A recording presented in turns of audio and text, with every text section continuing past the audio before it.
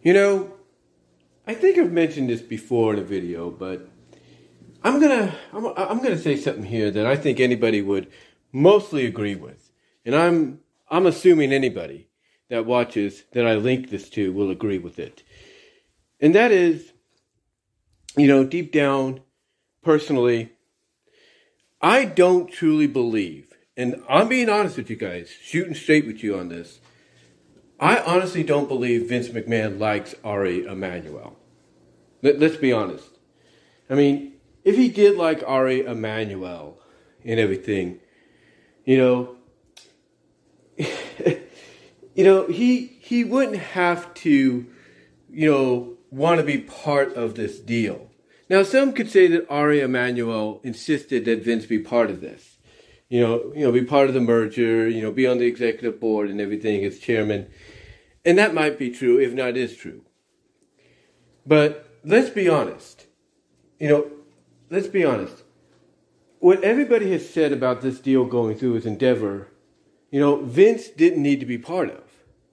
He could have entrusted all of this happening to his daughter and to Nick Khan and to Triple H, and then maybe just bring him in to, see the finalization, and that's it.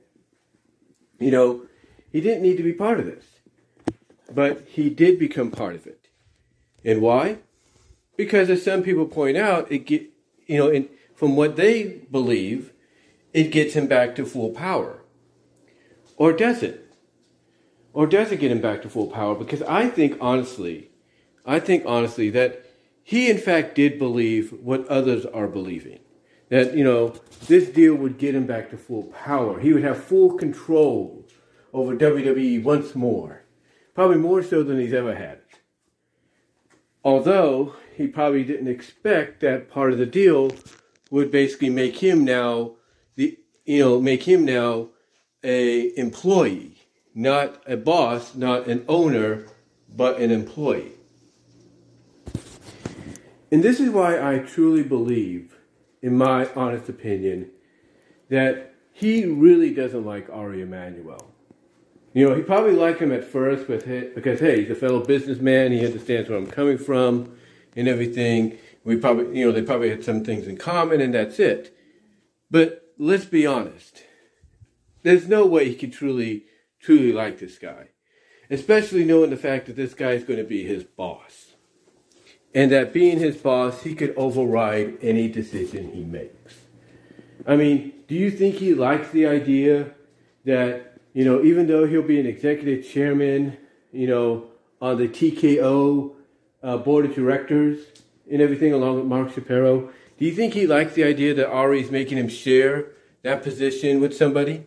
No, he doesn't. Do you think he likes the idea that when this merger happens, that Nick Khan is going to be president of the company, thus basically being mostly the person that runs things like Vince used to, and somebody that actually likes to have people like Triple H creatively running things? Do you think he likes that idea? No, he doesn't. And by him not liking those kind of decisions that will become a reality, and on top of the fact that, again, he's going to now have to answer to somebody like Ari Emanuel, I don't think personally he really likes him. I really don't. And I think that's going to really play an integral part throughout this new merger, this new endeavor, if you will, that, they're going on. It's going to play an integral part. It really is. Now you might say, well, Dana White probably doesn't like Ari Emanuel. And that's true. Maybe Dana doesn't. But here's the thing. Dana is more understanding that, hey, he's in a position of power to where he can make the matches, he can make the events, he can book the bouts and everything, be the face of the company, while everything else is taken care of by other parties that know, what they're doing in certain areas that they're being put into. So he's more understanding, he's more with it, and he's more accepting of, okay, Ari Emanuel is my boss, and I'm cool with that as long as he lets me keep things as it is. Vince, on the other hand, is different than Dana White. Let's be honest. He is different. He's more, and let's be honest, more power hungry than anything. He's more vindictive than anybody else. I mean, if I'm going to be truthful with you guys, I'm not going to deny that a lot of the negative changes we saw when he made his return, we can't hide the fact that that was him silently, and even Paul Levesque, Triple H, probably has to know this, that was all Vince McMahon basically getting back at him, and getting back at the company, getting back at the talent, getting back at the fans for being happy that he was gone for a period of time because of what was going on, allegation-wise and all that. So you could tell just by what happened at that period that he's a very vindictive, vengeful individual, and he doesn't like basically being made fun of, or basically having people excited that, oh, the ding dong, the warlock's gone kind of thing, shouted in his face or rubbed in his face. He doesn't like that. He really doesn't. So, so there's no doubt that he is that kind of an individual, but and on top of that, he's also the kind of individual that doesn't like working for anybody else unless they're working for him. He doesn't like having to answer to anybody.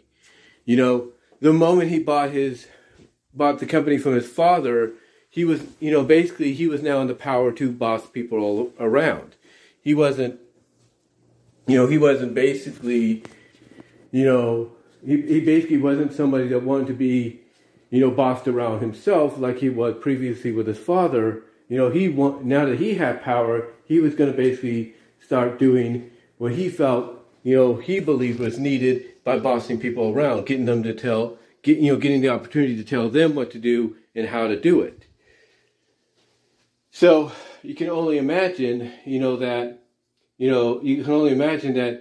how he feels about the idea of, one, he's going to have to share his executive chairmanship with Mark Shapiro, and he's going to be on a board with people that, that a majority of that board is going to be Endeavor-based, not WWE-based. It's like WWE's going to have their people, but Endeavor's going to have a majority of them. And that has to eat him alive. That's got to eat him alive, because even with the people he may have on there that will side with him, whatever gets decided on could get, voted out of his favor. Like if he wants to do this, and they say, well, let's do this, and they do a vote, and they go with the latter option, instead of Vince's, that's not going to make him happy. So to me, when I look at what's going on with Vince right now, yes, he's not, in a position of power because he's out with spinal surgery and the other lawsuits and, litigations and stuff popping up. I do agree that is kind of, giving us a rainbow to look at and smile at with the way the product is being presented. I will agree with that. But you can't tell me that maybe Emanuel is not looking at that and saying, hey, this is pretty good, and everything. Maybe we should keep it this way. Because let's be honest.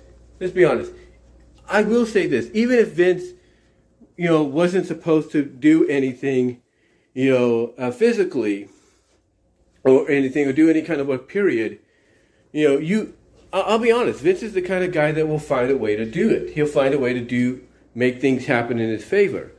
So you can't tell me that maybe Emanuel is like, hey, you just heal up, let your son-in-law and Nick Khan and their team handle things for right now. You can't tell me that didn't eat him alive if Emanuel told Vince, hey, as your future boss, if not your impending boss, I'm telling you right now, I'm ordering you right now, heal up, and when you're ready to come back, come back.